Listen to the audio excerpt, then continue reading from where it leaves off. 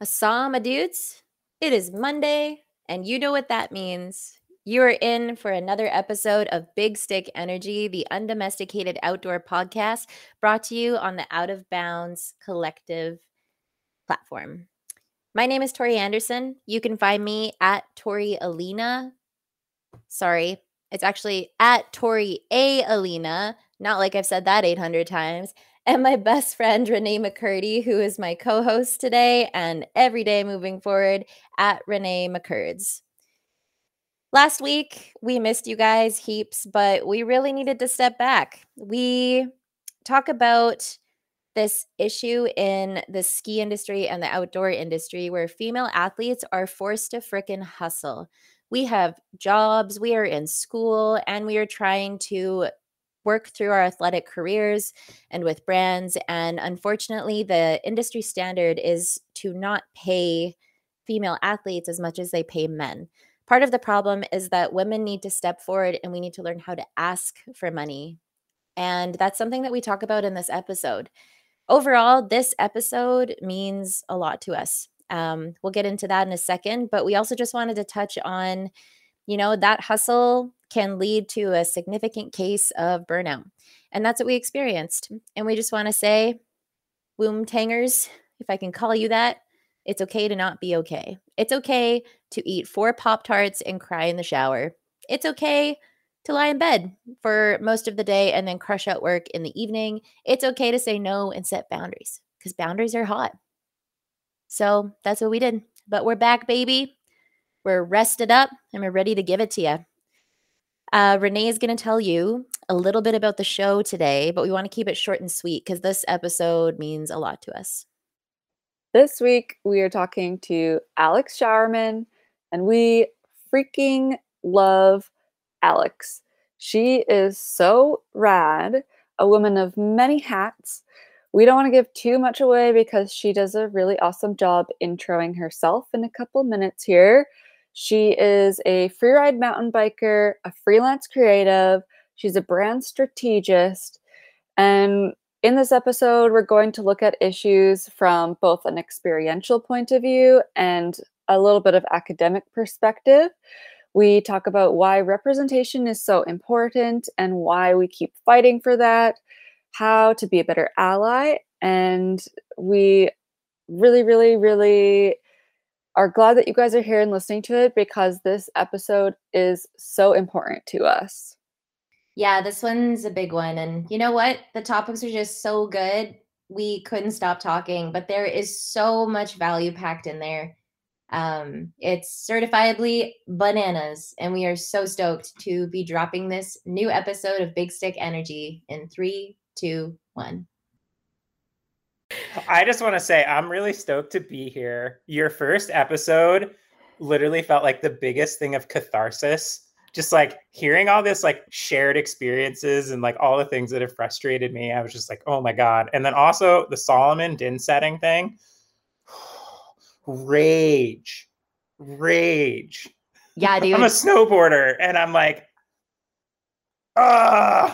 you want to just like go to their marketing team and just like just slap them a million times and be like, no, do better. It's like the bar is so low. It's so low. And you couldn't even hit that. Like, especially in 2021. Like, I know. Like we've had these conversations over and over again. Dude, when I mentioned that the ski industry is so far behind the rest of society and society has a long way to go, I meant it. But that's why we're here. That's it. It's after that Salomon thing, we were talking about it in the intro to our second episode, but it like rallied people on the internet. Like people were tagging Salomon in their stories. It was like Woomtang, we ride at dawn, like let's go. We're all going at it. I feel like there's a lot of good energy in the Woomtang crew, which is why I was like pumped when y'all reached out. I was like, yeah, stoked to be here. We're stoked to have you. We honestly have been talking about this all week. We're super freaking pumped, but thank you so much too. That really means a lot to us. And I think the fact that this community is coming together like that, and it is such like an emotionally connecting experience, like that's huge. And it really shows to allies and to other people in the industry that there is a problem. Like when there's this many shared experiences, that's statistically relevant, right? So it's really awesome to see how many people are resonating with it. It's like, it's freaking dope. Yeah. Not to mention too, like, Tori and I have spoken about it after. We kept it pretty vanilla, and we didn't even talk about some of the worst things that have happened. Those are just the just top of the barrel.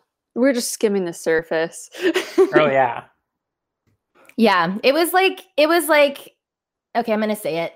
It was like foreplay into like the deep, deep, deep, like straight to the freaking act. Like, what's it called when you get to base 3, base 4? Like base 3, base 4 is like slipping into the back when you're boot fitting to like have a quick cry and then come back and like rally and hold yourself together because of the stuff men have said to you. But it's like, you know, like quick tier. It's like we cry and we rally. Let's go. That's like part of the experience. But the number of dudes that messaged us and said that they had no idea how bad it was or what we dealt with was really freaking cool.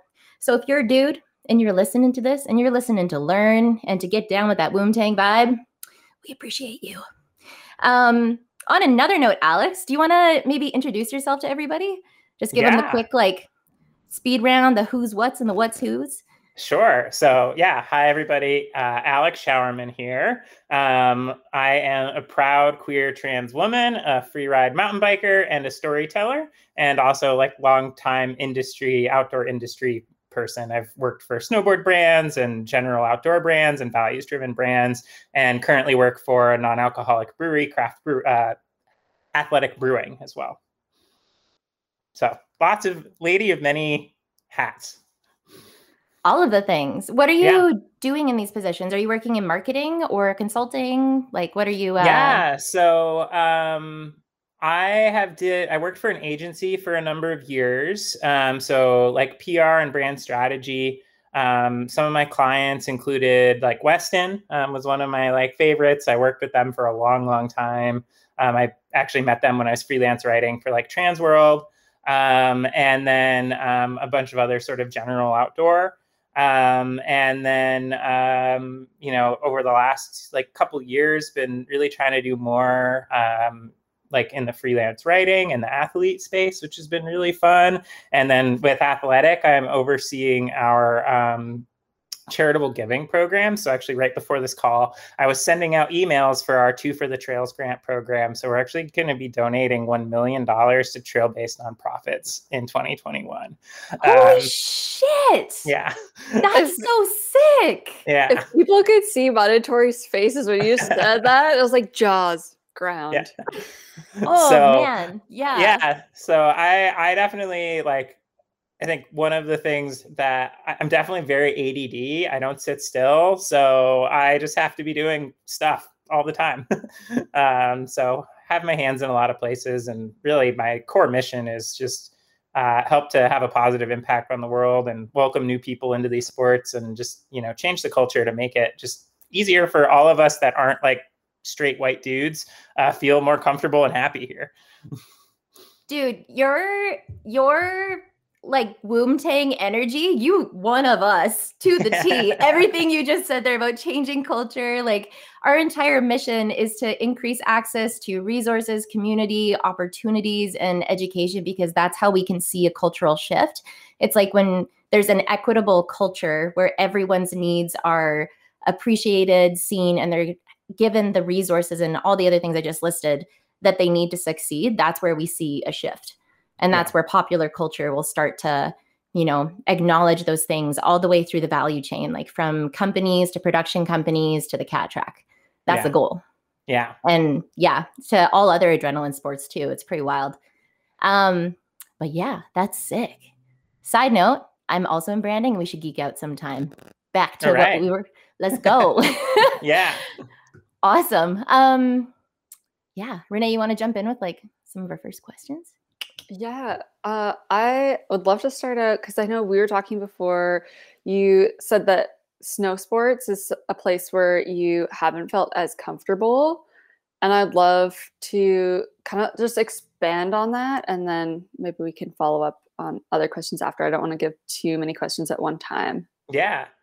So it's been like a really interesting journey. And like, first off, for those of you who like want to kind of hear more about like my background and kind of personal journey, Outside did a really awesome podcast with me that kind of goes into my whole like coming out journey and breaking my neck and overcoming a lot of fear around all of that.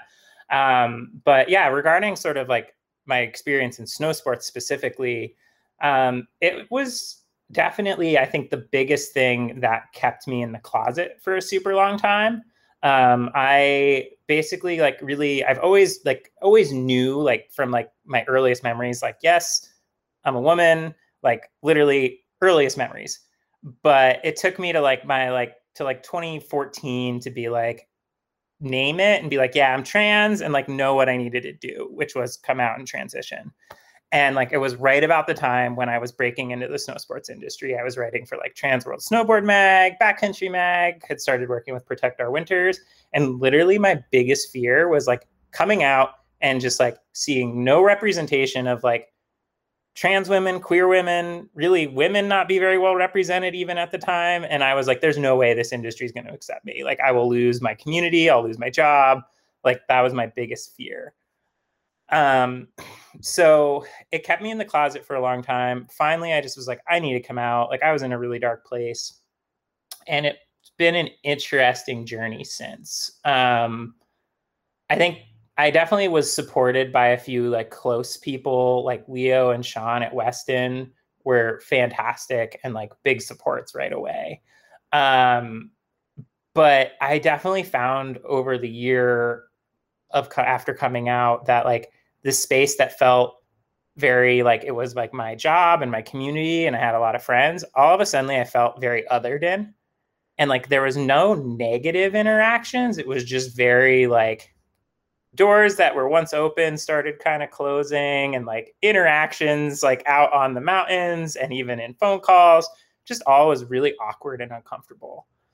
And then like on the flip side, in the mountain bike space, like all of the girls in the mountain bike space were like, Alex, come on in, join the party. Like, let's have some fun. Let's go shred together. So it was like this really strange thing where like my whole life snowboarding was like my main passion and love. And then like over the past like year or two, it's been like a switch where like now mountain biking's like what gets me out of bed in the morning. And like, that's like what I want to do. And like this winter, I'm sort of like, whatever, snow. I can't wait to get to the desert and ride bikes. Like, so yeah, it's just, I think what I kind of realized is that, snow sports just is so far, like the spaces I am most comfortable is the spaces obviously us women are all supported in, and snow sports is just so far behind. This is our language. Preach. Preach. Yeah, that's why we're here. This is the undomesticated outdoor podcast for a reason. Emphasis on skiing. So yeah. No, yeah.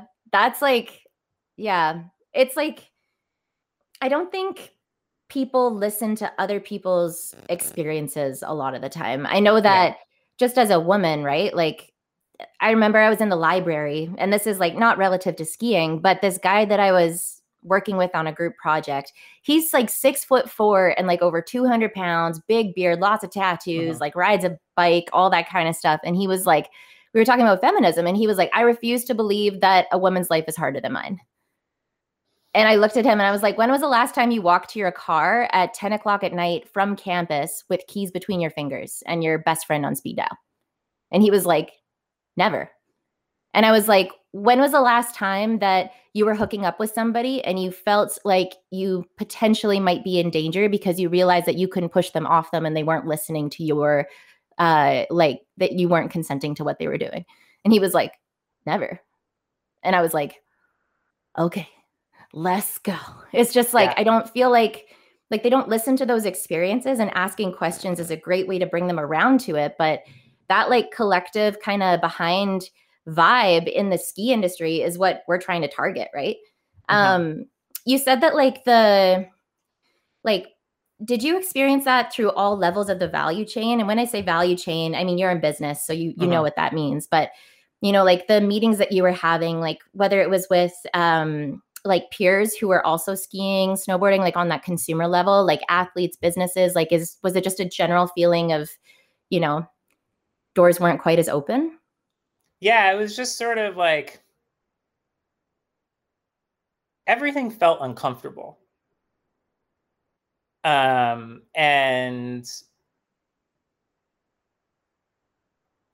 just like it was across sort of multiple spectrums. Like I said, I think I do want to just be very clear. Like Sean and Leo at Weston were really big supports, and that was great. But it was just like kind of everything else emanating out, like kind of from there out, like just out on the skin track, out in the mountains, like in conversations with people within the industry. Like you could just tell people's heads were like, I don't understand you anymore.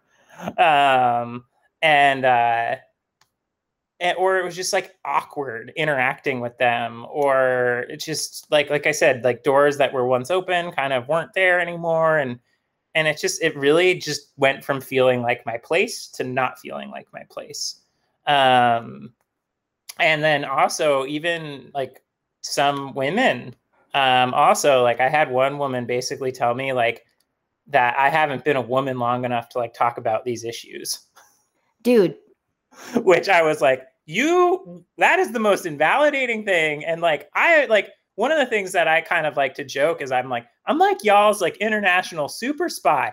I'm one of you who was like fucking dressing up like a dude every day. Sorry, I shouldn't be swearing, but it was like dressing up like a dude every day and going into these rooms and like listening to all of these meetings and like being like, are you serious? Like, wait, what are you doing? Why are you not making a like kit for women? Like having these conversations and advocating and like hearing it unfiltered. So I was in these spaces presenting male, but like as a woman, and like, it was infuriating. I wonder if that's why, that vibe shifted, right? Because I don't know, for example, I'm in my first corporate position for work. It's really exciting, but I'm working with men, like all men. And when I confront my client on something or I'm trying to advise him, he becomes really defensive and reactive to me. But then watching my colleagues say pretty much the exact same thing, he reacts differently. And I wonder if, because like, in my organizational behavior class, for example, we looked at this case study where 2 sample groups were given a paper that was written up about like a CEO executive, except for the pronouns and the name were changed in one of the sample groups to be female. And they asked for qualitative feedback on how they viewed that individual. The men's, with the description that they gave, was like, oh, he's a leader, like he's confident, like he's a successful businessman, like I'd follow him, he seems charismatic, all that kind of stuff. The exact same paper, when used with female pronouns, was like, oh, she seems bossy, she's a bitch, like I don't like know how anybody works underneath her. It was literally the complete opposite. And it was really interesting to see the connotative associations we have with like traditional gender roles in society and how popular culture has shaped the way that we view those things. And like that's one thing we talk about in marketing, is that the associations in people's brains, we try to leverage those, but we also try to place them, and that's through like representation and all that kind of stuff. So I think that's such an interesting experience to like when you transitioned, and the way that the industry reacted, it really shows that this isn't something that's talked about enough. Yeah. That's super, super wild. I'm really sorry you had to go through that. I can't even imagine how othering that was. Yeah, it was weird because it was like there was no like bad experience. It was just all not great. And it was all just it's like just a bunch of microaggressions that just added up to just being like, I don't really like this anymore. Those are almost worse though. Yeah. Like, it's like, you're kind of like, did they? I think they did. And then it makes you doubt yourself. You're like, am I reacting appropriately to this? Like, was it as bad as I thought it was? It's almost better for someone to come out and be like, you suck. Because then it's like, okay, like I can argue with that, but yeah. But it's been interesting because I've been thinking a lot about like, I've really come to find a home in the women's free ride community, and really within like the past sort of 4 or 5 months, and it's like become like some just like almost like family. Like a lot of the girls there, like Blake and Kaya and a bunch of the others have been like become like really close friends. Hannah Bergman's like become like really like a really great support and ally. And like, I think, you know, really like opened some doors for me that I didn't know were like open. And like, I sort of like, you know, and going out to Hang Time, like it was just this awesome experience where like, I never once thought about being trans. I never once like thought about like the whole debate about like trans women in sports, and like my strengths were celebrated as strengths, and I was encouraged and pushed by my fellow athletes, and like I was just welcome there. And I was sort of like thinking a little bit like, why is it that like snow sports, all these doors close, but then in the free ride space, it's become totally welcoming? And what I realized is that like in the free ride space, like we have women creating space for women. And I don't see that really happening in ski, right? Like Hang Time was organized by Hannah. Formation, organized by like Katie Holden. You know, Dark Horse Fest, organized by Casey Brown.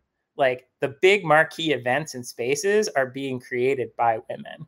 And like, I hope that starts to trickle out further into like the rest of the industry, because it's creating the space for us to be women and not have to like put on the bra bravado and be one of the boys to fit in.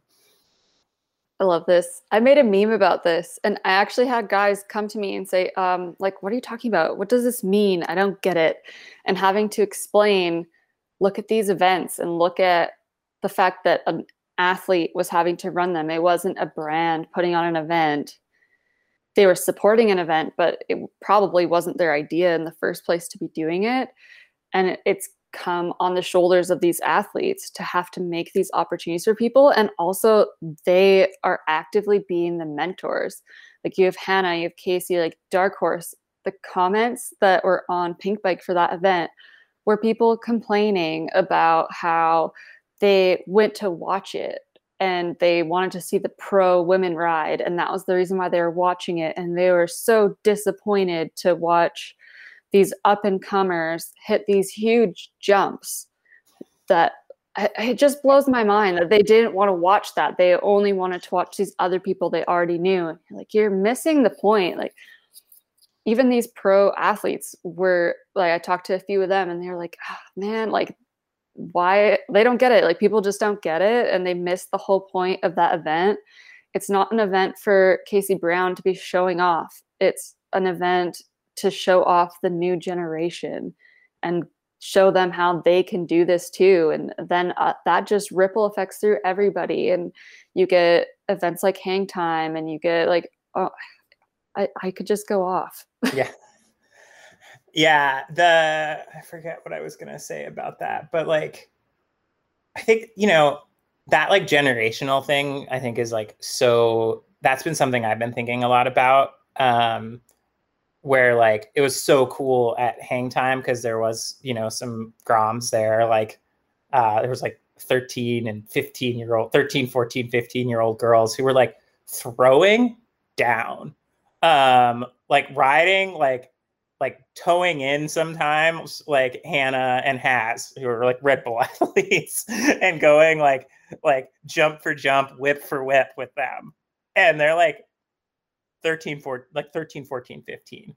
And it's just like, I've been like thinking about sort of where freeride is. Like, if you go back and like look at, like, I went back and watched Rampage year one, because it's the 20th anniversary. And I was like, where was men's freeride in its first like year that Rampage existed?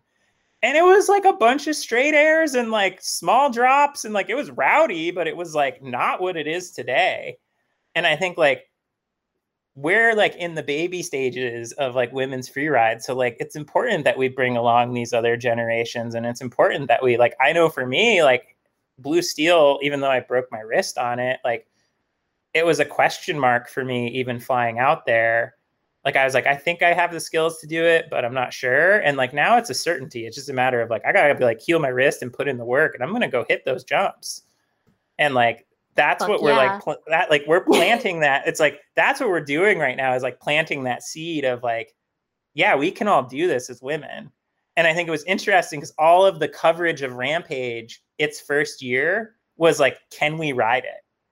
And like, you know, like, not like, it was like the like, even the athletes, the male athletes, had no idea they could ride it. And it's sort of like, I feel like, you know, what we're doing now in the women's free ride movement is like, everybody always said, oh, girls can't ride this stuff. And we're all like giving a big, like, fuck you. Yeah. And Watch being like, me. no, actually it turns out that we all can ride it, and just like planting that seed, and just like, it's so fun to watch the ripple effects. Like one of the coolest parts about being at Hang Time, unfortunately breaking my wrist, was I got to hang out in the crowd and just like watch all the light bulbs go off. Like there was so many like young girls there just like looking up, and you just see them like being so inspired and fired up. And then like I was chatting with some of the women in the, you know, in the crowd, and like they all were like, yeah, you know, I've been thinking about hitting this one feature back on my home trails, and like now I want to go do it. And like you could just feel that energy of like inspiration and like, oh, this is for me, just emanating out. And it was so cool. And I think like it's not surprising to me that like dudes don't get that. Oh man, 100%. Okay, so there's actually some really cool research behind this. And we talked about this briefly in our first episode, but I also wanted to back it up with something that I learned in my gender and popular cultures class that I had this week. But that process of them looking up and that like light bulb going off is actually something that is crucial to building talent. And it's called ignition. And it's a natural process where somebody sees someone doing something, like whether it's a sport or XYZ, and they're like, I want to do that. And it's this really, it's what happens is your myelin wraps around neuronal connections in your brain. And it's basically this fatty membrane that allows those pathways to move faster. So when you have that put into your brain, you naturally start hyper focusing on it, and everything that you do is working towards building it. So that ignition part is a huge factor in creating new talent and entry to these sports, which is why representation is so dang important. Like, like my ignition when I was a kid was seeing guys do it. It was like performing like a guy for a guy or to please a guy is the standard. Like I have to be one of the boys to be respected in this industry. And it's like, if I had those moments with women, I think that the amount of pressure that I put on myself would have been so different. And my expectations of myself and visions with, you know, what was possible. Like that must have been better than freaking Christmas. Like I would have been so inspired watching all those little light bulbs go off.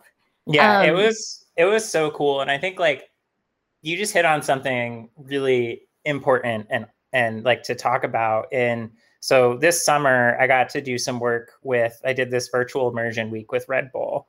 And one of the things that we did, and one of my big goals going into it was learning about mindset. Cause like I knew I could like get skill wise to hitting bigger features, but I just really struggled with like fear and anxiety around it.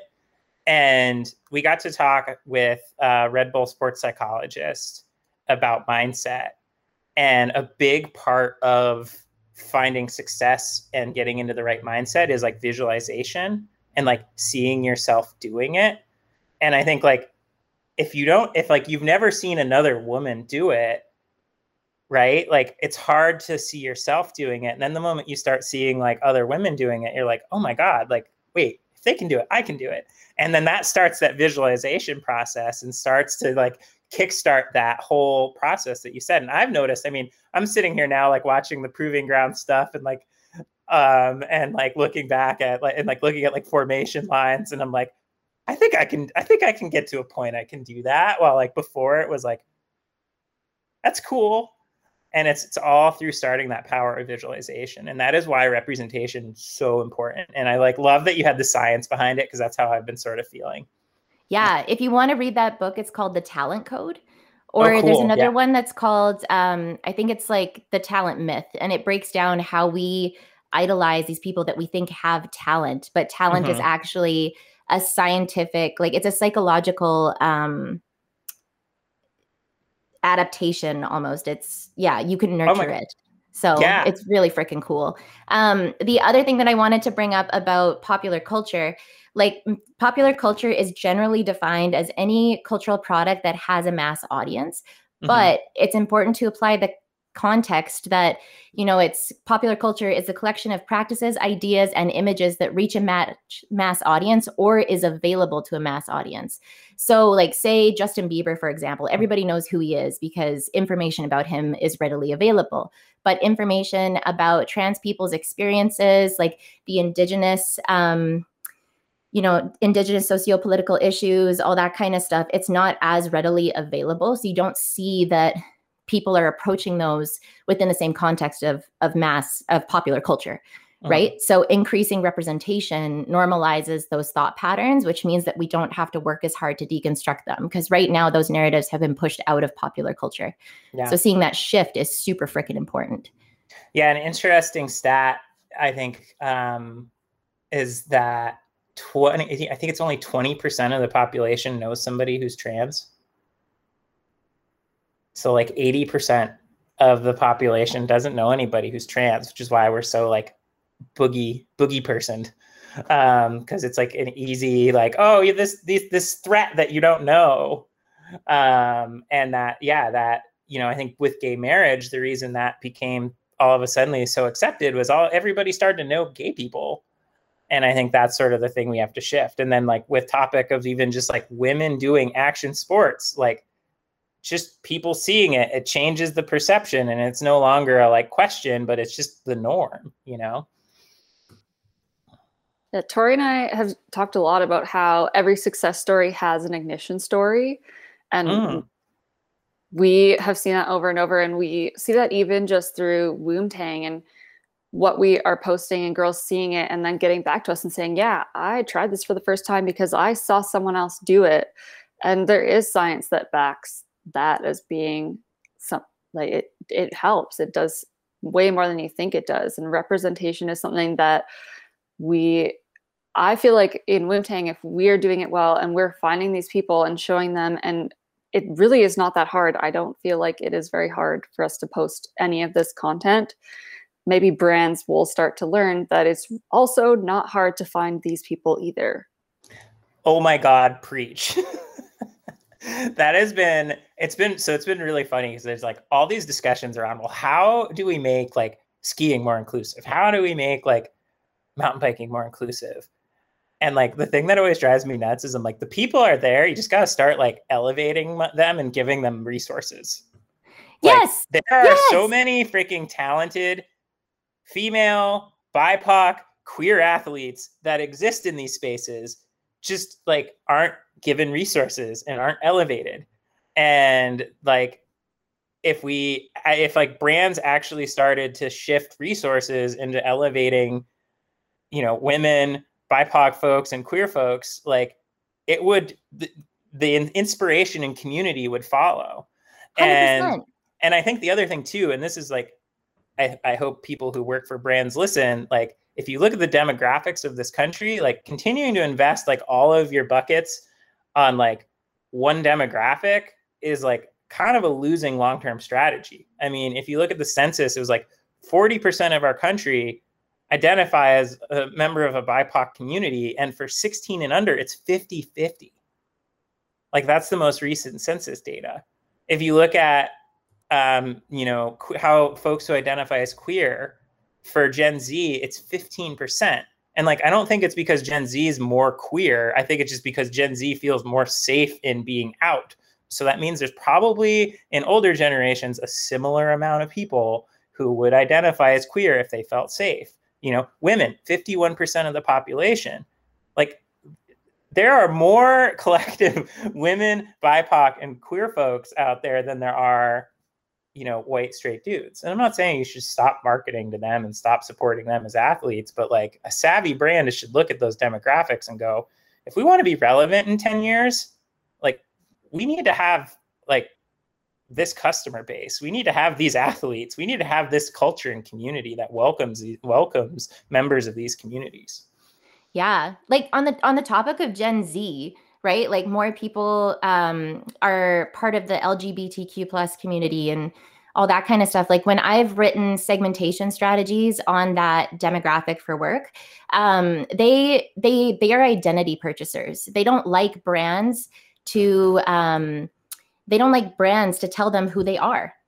it's like, you know, you have to make that approachable, inclusive environment. And when you said like giving resources to BIPOC, LGBTQ plus, like looking at it, the key word you said there is resources.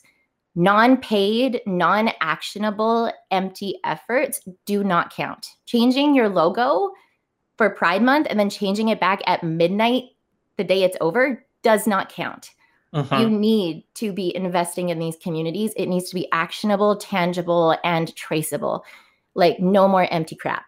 But I think that like I did this really cool study with a professor. It was published in a white paper, an academic paper, but it was looking at the Calgary arts economy and how there's a lack of diversity at a governance level. So like the board of directors, all that kind of stuff. And we basically did a code. We coded 400 different organizations within the experiential arts community. So looking at like theaters, dance, like art exhibits, like everything, to see what percentage of their governance board is within minority groups. So like we're looking at like women, BIPOC, like other minorities. LGBTQ plus was difficult because you can't make assumptions. You don't know. So that was one that we couldn't code. But when you look at academic research on how that influences a business's culture, there's people at the head of these organizations that cannot make assumptions for those groups because they have never been part of the experience. And making assumptions is how businesses get into these issues to begin with. So it's like, yeah. And like, you know, one thing that you noted when we were emailing back and forth is you need to be paid for your time. So for businesses to bring people in to discuss those things, like they should actively be looking to diversify.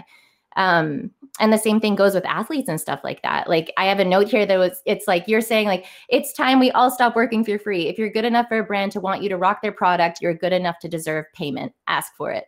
That's big stick energy.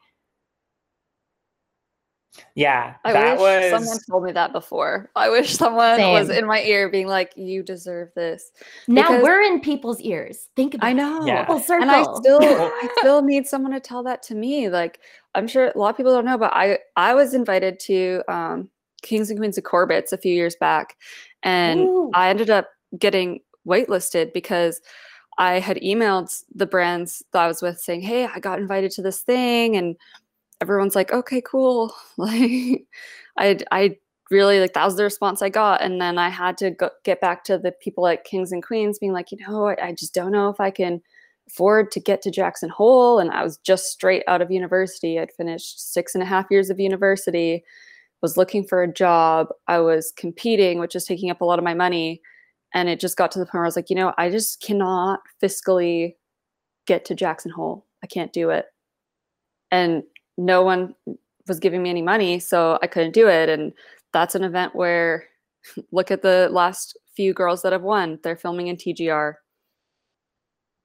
It's a great opportunity. And if you don't have any funding, you completely lose out on any of that. So I wish someone back then had been like, just ask for the damn money, because I didn't have the guts to ask for it.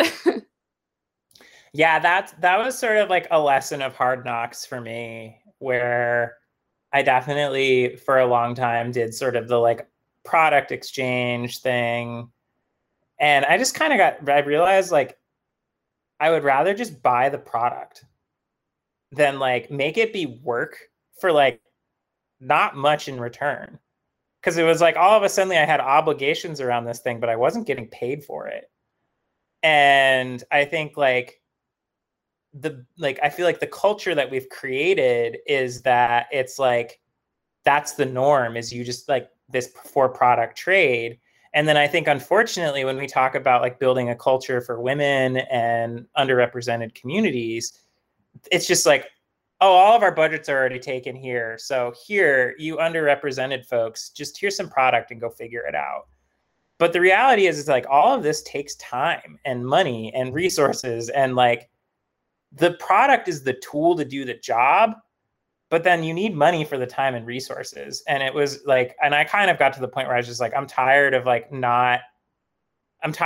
putting in all this effort and not being paid for my time. And I just like, was like, I'm not going to do unpaid work anymore.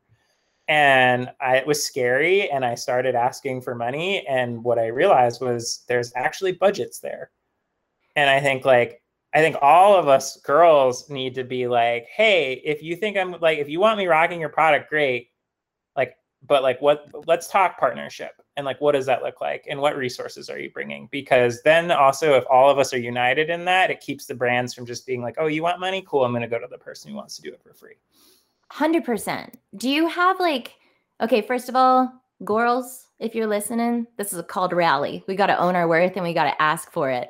But do you have any advice on doing that? I mean, for myself, I'm in a job position right now where I'm being paid as an intern, but the decisions I'm making are that of a brand director. And it's, like I'm like, I don't have results on my resume yet. So I don't know how to ask for value. And now I have like this weird little, like, someone left the business and they're trying to poach me for their new job. And then this one's like, no, like we got to keep you. And I'm like, wow, I don't suck. But then I feel really uncomfortable asking. So do you have like, what was that journey like for you? Like, how did you phrase it? Were you unapologetic? Like, did you have to grow into that energy to ask for it? Like, give the girls some advice. Yeah. So what I started thinking about was I reframed the question in my brain of not like, hey, can you give me something? But it was like, hey, this is what like we need for this to be successful. And I would like, before going into a conversation, I would think about like, okay, well, like what does a successful partnership look like? And then how does like, and then what resources do we need to accomplish that partnership? So, and then put together sort of, okay, well, this is like the resources that I'm going to need, and then present it as this is what is needed for this to be a successful partnership. And I think if it's framed that way, it like feels less like you're asking for a favor and more like, hey, I just want this to be successful in working with you. And then I think that creates a more like you're working collaboratively for finding success rather than like, hey, I need money. So yeah, I think think a lot about like what's the value that you're bringing to the brand? What does success look like in working with the brand? And then what resources do you need to make that happen? For sure. I think part of that is also giving yourself permission to believe in yourself. Yes. Right? It's like giving you permission to really step into that space and to own that space. Mm-hmm. And yeah, I mean, like I said, I think in the know, like if a brand, like I've struggled a lot with imposter syndrome, and I think all of us has. But I think like if a brand wants to work with you, like clearly then you have value. So like own that and say like, hey, like I'm really flattered and honored that you want to work together. Like, here's what success looks like. And if they don't have budget, like then just be like, well, I'm not accepting unpaid work at this time. But if you have budget in the future, come back to me, and like keep it really positive. And just kind of create that norm of like, yeah, I like you guys, but like I need to value my time. I think I had like quite a while during when I started skiing, because I hadn't been skiing that long, and I just felt like I was lucky to get anything that I had. And that was kind of the mentality that I had myself. And I don't know where it comes from, if that's just an internalized thing or if that's something that other people feel too, where you just feel like, oh, well, I'm just lucky to have what I have. So yeah, you don't really know how to ask for more. But I think yeah. Oh, go on. I was just gonna say, I think here's another thing you can sort of think about that is like, are they using your likeness, your work to sell a product? Yes. They're making money off you. Yeah. So clearly, if they are making money off of you, therefore you have value, therefore you deserve payment. I've evolved now, because now if they want me to give them high quality photos, it's like, okay, you want high quality photos? Well, I need someone to take those photos. Those people cost money, and per photo, it probably is going to cost you about this much. All right, well, I have a full-time job, so now I'm going to have to go out on my day off. I'm going to have to find somewhere to take that photo. I'm going to have to bring this person with me. I'm going to have to plan my day around it. It's going to take a whole day, and a day rate looks like this. And it starts to become easier to think about how much money your photos are worth or your content is worth, because of how much time and effort you actually put into it and how much it costs to actually get those high quality shots. And that's something that really, like, only in the last year of just talking to other people in the industry, I've come around to, where now if I get an email saying, hey, you should work with us and we'll give you all this product and we want these photos, it's like, you'll get these photos for this price. And then you never hear back from them again sometimes, because they just want someone who will do it for free. Well, and like one of the things too that like I struggled with for a little while was I was like, well, but this is like, it's like I'm out like on my bike, like this is fun. But then the other thing too is like, if you're taking the, like, there's a big difference between going out for riding with your friends and going out and like riding to photo shoot. It's a very different vibe.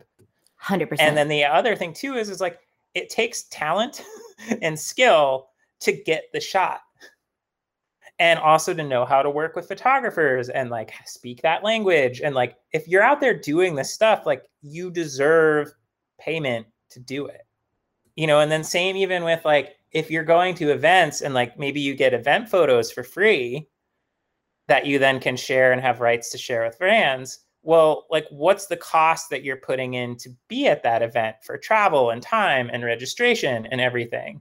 So like, even if the photos are included in the event, like, there's still cost to you as an athlete to be there and get those photos that then the brand can use to sell product. So therefore it's important that you get some compensation.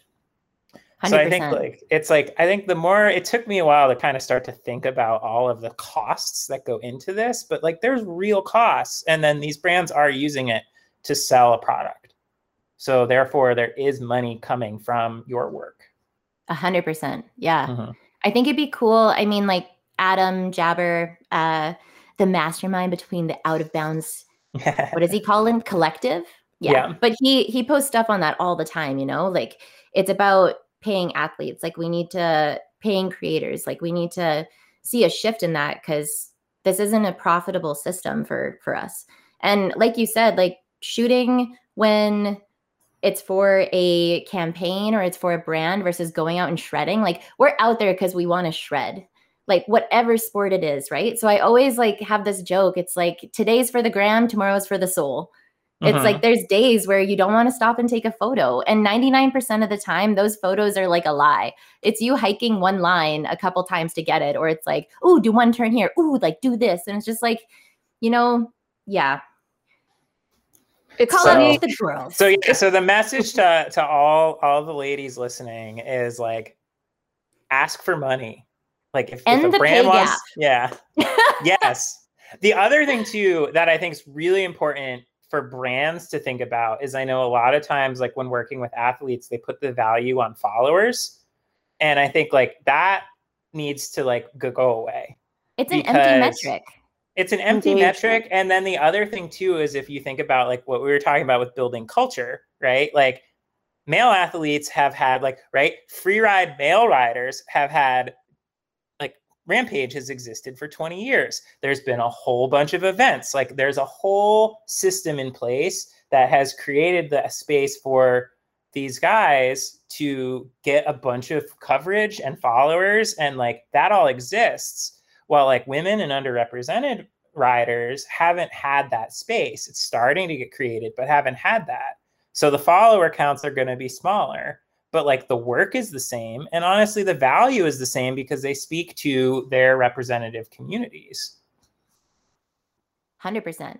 If anything, the value is even greater, because like, I remember reading this research paper about the concept of followers and how micro influencers are a really big thing right now. Because if you're consistently like giving those resources to people who have a larger follower basis, and their follower basis is aware that they are working with these brands, they often don't represent the brand authentically. And that authenticity does not translate to ROI on your investment in this individual and what they do. So it's like someone that uses the product, that's authentically using it, that you support it, it increases your brand equity and the likelihood that they will purchase it.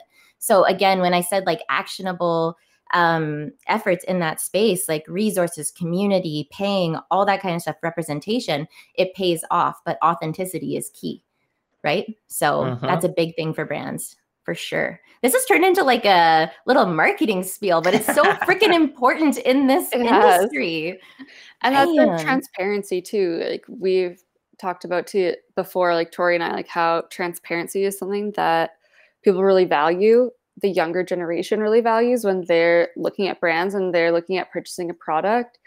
People who are transparent about their values and have strong values are the ones that are going to come up on top in the future. And like brands like Woontang, like what we're doing here, this all helps like little bit by bit, just one step at a time, climbing up the ladder. You know, like at the beginning of the conversation, we talked about how snow sports is not a safe place, right? It's very othering. That experience you had when you transitioned and, you know, came out. And with biking, it's so rad that you found a community and that support and where you feel like you belong. Because we are a snow sports focused industry, I think we need to find a way to pull together those two aspects and figure out how we can bring the goddamn snow industry out of the Stone Age and into the 21st century, and just advice to allies on how to do that. How do we be more inclusive to LGBTQ plus and women? And yeah, what's your perspective on that? What are some insights?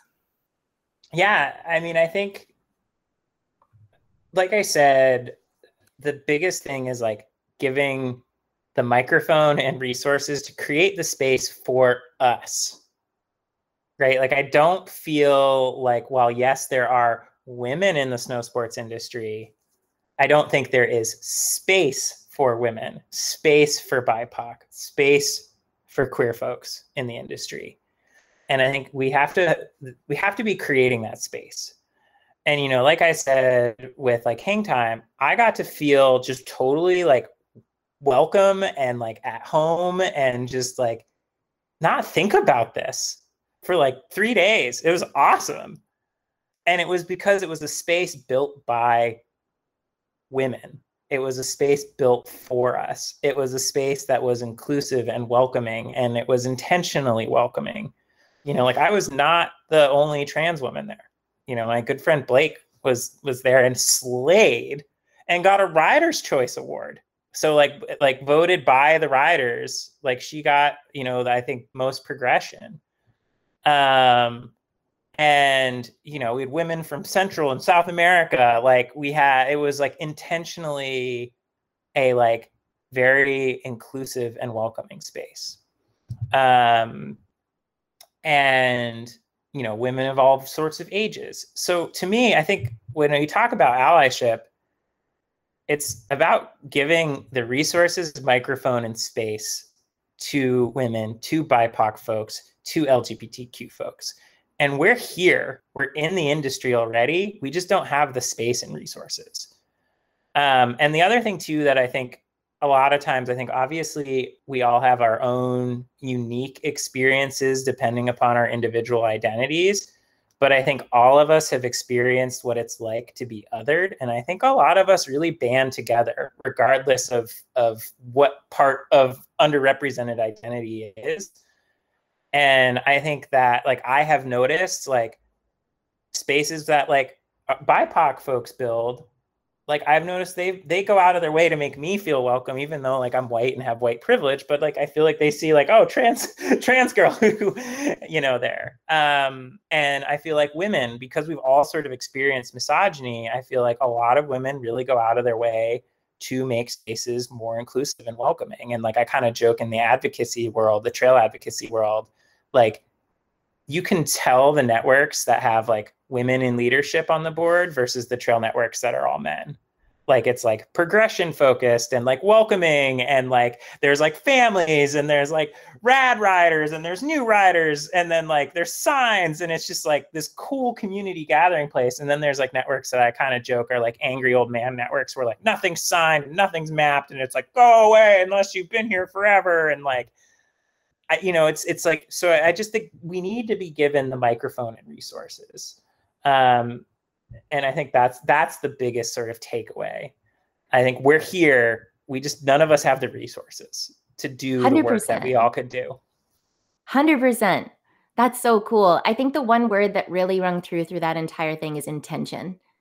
It's intentional choices. It's intentional action. It's listening, like actively listening and educating yourself. And I think as a community, we have a really long way to go with that.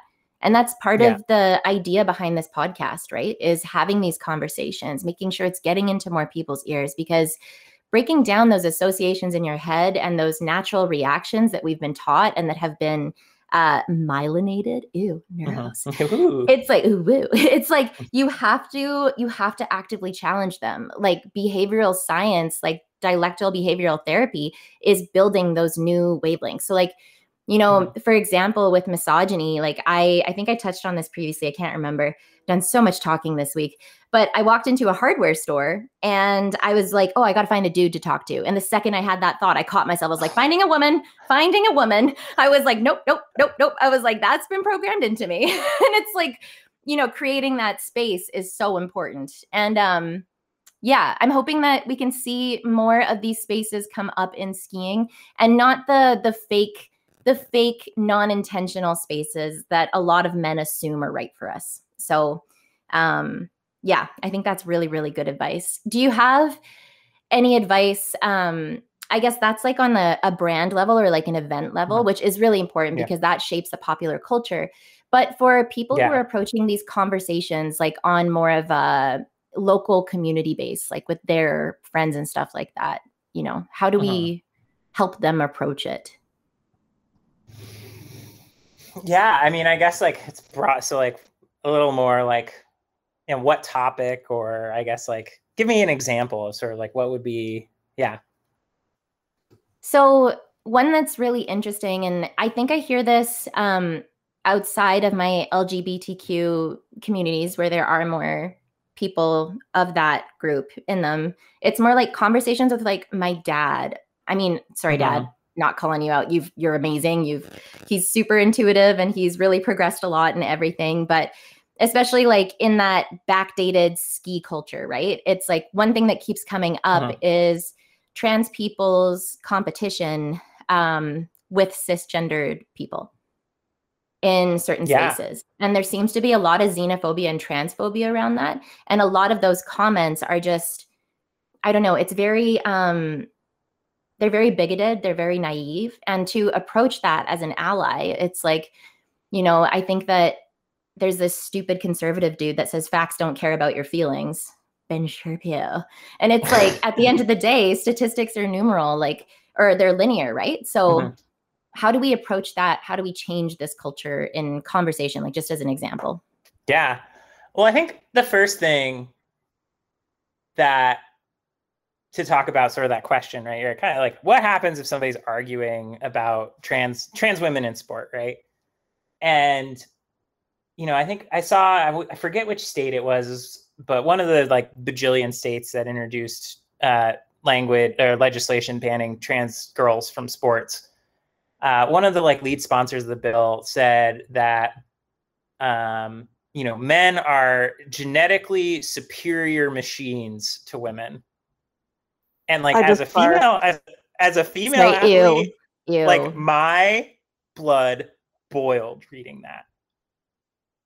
And I think like, first off, like ultimately it comes down to misogyny. Like the whole argument of banning trans women from women's sports is the argument of women are inferior to men, which is just like gross. Like, no, like my experience, like freaking us girls are badass. Like I freaking out of hang time, like watched like, 13-year-olds who are like half my size throw down harder than like almost anybody I've ever seen ride a bike.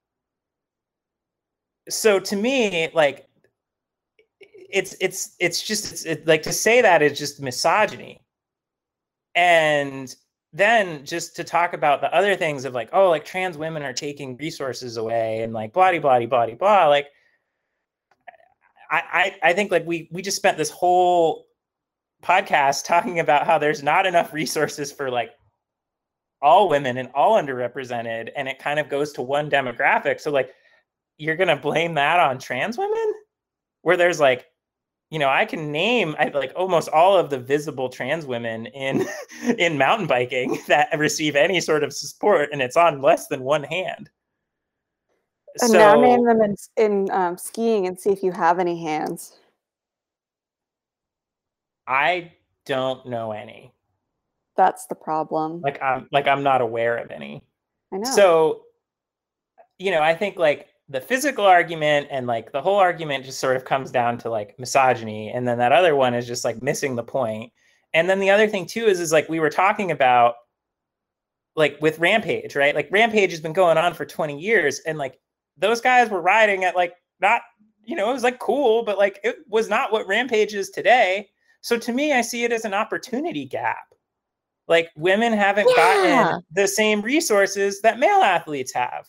You know, even in talking about women's professional sports, like I think the Professional Women's Hockey Players Association is doing this campaign, No More Side Hustles.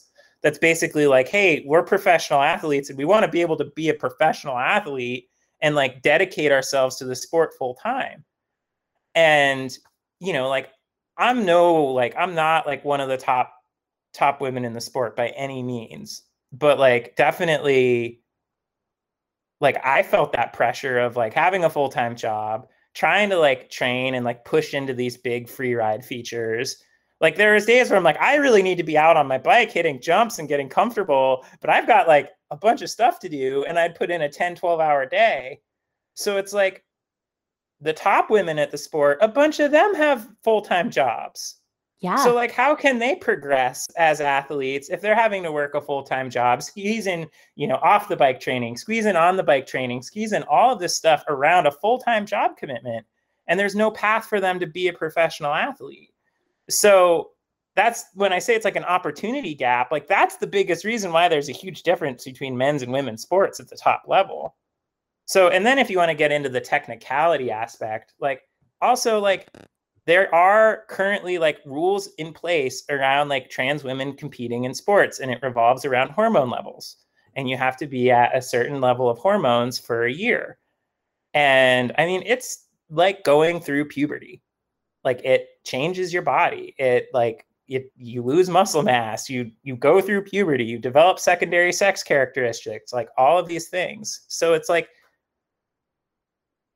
it's so frustrating to me, because it feels just like if people spent 1 minute thinking about it and like all of these different paths, they'd be like, this is kind of silly. And then the funny thing is too, is all of the women that I ride bikes with who are talented don't freaking care. That's the biggest thing, is that who actually cares about this? Who cares? Average Joes, aka men that can't do it. Yeah, and to that point, Tori. So I was riding at a bike park, and one of my really good friends, she's a coach there and also an athlete in the free ride space. One of the guys saw me in a lift line, and like I'm a bigger person. I have an athletic build. And so he must have picked me out as being trans. And he literally got in a fight with my friend about how I was going to like take away resources from her and how I was going to negatively impact her career. And like, I'm sorry, I'm like lighting on fire right now. And she was like, no, like Alex is rad and is an awesome part of our community and totally belongs. And it's like, I have not gotten that from women in the sport, but I've gotten it from men. So I think like And it when we're doesn't talking, yeah, impact them. It's I like don't I get said, why it they care doesn't so take much. anything away from them. that's the thing. I'm like, but this doesn't impact you. Like, why do you care? Why Like, are you putting yourself in the middle of this? why do you care at all? Like, this doesn't matter. Like, it doesn't Like, matter to you. do Like, you let need a us. hug? Are you Yeah. okay?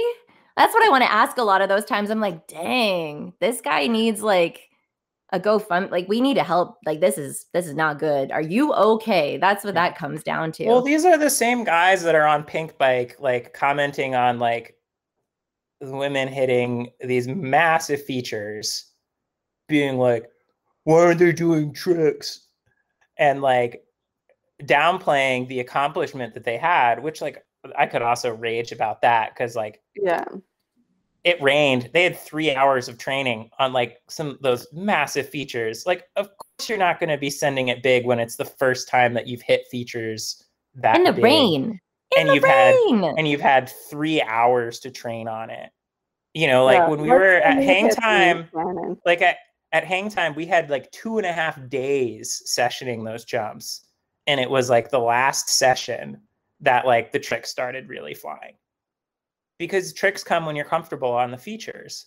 So like, yeah, so it's like the same dudes that are like saying like all that awful stuff about trans women are the ones that then are also like being jerks about women in sports too. You know what I just thought of was something that came up in our last podcast episode with Marcus. And Renee had this really interesting piece of research that was looking at progression in mountain biking. I think that's right, Renee? It was like the brain lighting up part. Yeah, there's the brain. So I can say it again. So men have 4 spaces in their brain that light up for spatial awareness, and women have 0. So there are studies in mountain biking that, I mean, use that, but also other data to suggest that women progress better in all female groups in mountain biking because of the difference in the group dynamic and the environment. It gives them a more safe place to learn, and you have a chance to look at the feature, talk about the feature, see someone hit the feature, session the feature. So then by the time you're actually doing it, you really have wrapped your brain properly around it, whereas men might not actually need that time and that method to progress in the same way. So 2 really interesting things. And I'm like so glad you brought it up because it's fascinating. So one, there's this really fascinating study that they looked at the brain structures of like trans women and cis women and trans men and cis men. And what they found was that trans women's brains are structured more like cis women's brains than cis men's, and trans men's brains are structured more like cis men's brains than trans women or than cis women's brains. So, and one of the things that I noticed, like after coming out and riding with women, I got so much better at biking and so much more comfortable. And like it was because it was that different approach to progression where like I just like I needed that time to like hang out and feel supported and like get to know it. And like I found that riding with girls and like never found that when I was like presenting male and riding with my guy friends. So it's like I'm like it's so cool that like you brought that up and like there's that sort of connection there because like I felt that like going from presenting male to presenting female, and it was like almost like that was what my brain needed. And like I fully believe like I would not have ever even come close to attempting the stuff that I was riding this year if I was still in the closet. You know what I think is like I think that bit of information, Alex, is so freaking powerful. Like that really, you know, like anybody listening to this podcast who's ever had those intrusive automatic thoughts because of what you've been taught about trans peoples, women, all that kind of stuff, like there's science behind this crap, right? Like you got to learn to unprogram it. And this has been like such a cool freaking podcast to talk about, but everything that was just said gave me a really interesting idea. We were talking about systems and like the patriarchy, which is a system, and how there's systemic oppression. And that is woven into a patriarchal society and filters down into different industries, subcultures, all that kind of stuff. So relative to the competitive landscape, like you said, in the one competition, what was it? You had 2 days to practice? Mm-hmm. So you've had 2 days to practice, and then the tricks came out, and there was a higher level of competition and tricks for the women at the event.